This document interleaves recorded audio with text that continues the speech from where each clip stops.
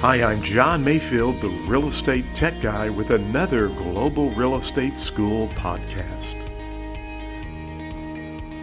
Welcome to the podcast. My name is John Mayfield, the Real Estate Tech Guy, and thank you for joining me for episode 071. That's right, my 71st podcast episode. Well, on our previous podcast, we visited with one of my friends, Nicole from San Francisco. She's a young agent. She's doing a phenomenal job in the real estate industry, and she gave us some really cool words of encouragement, some ideas on getting your real estate license and how she's made it big as a real estate professional in San Francisco. Today, we're going to get back into some of the definitions and information to help you prepare and pass that real estate exam on the first attempt. And I want to talk about a valid contract versus a void contract today. What's the difference between a valid contract and a void contract, or a contract that would be considered void? Well, we need to understand that a valid contract has what is called a legally binding force.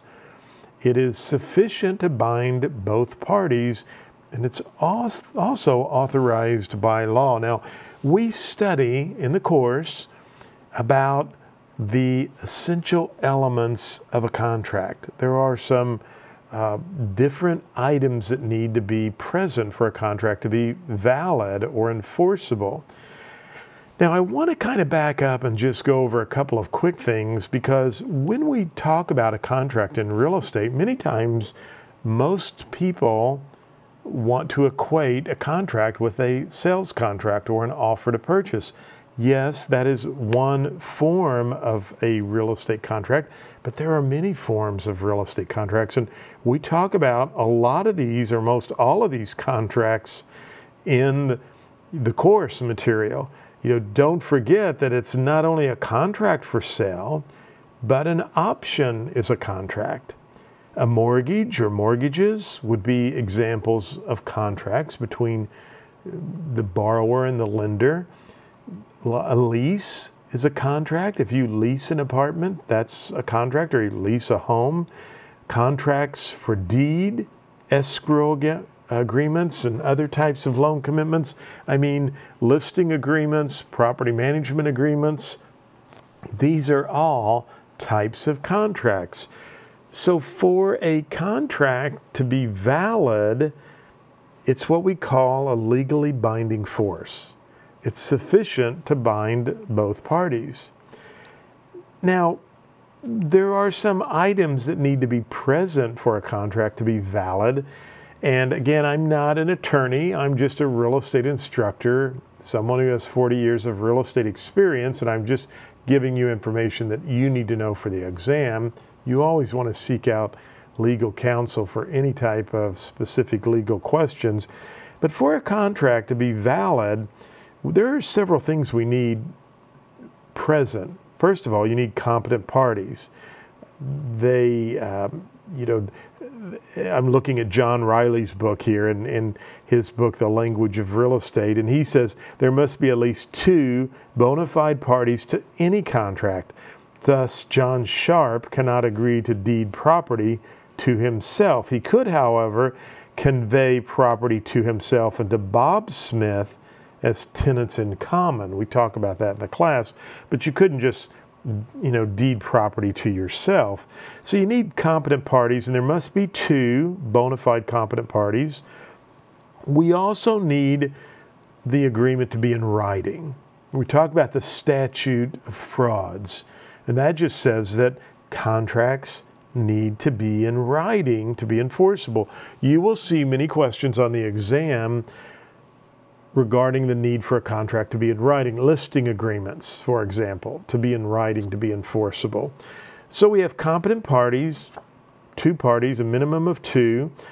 We need the contract to be in writing. There needs to be a description.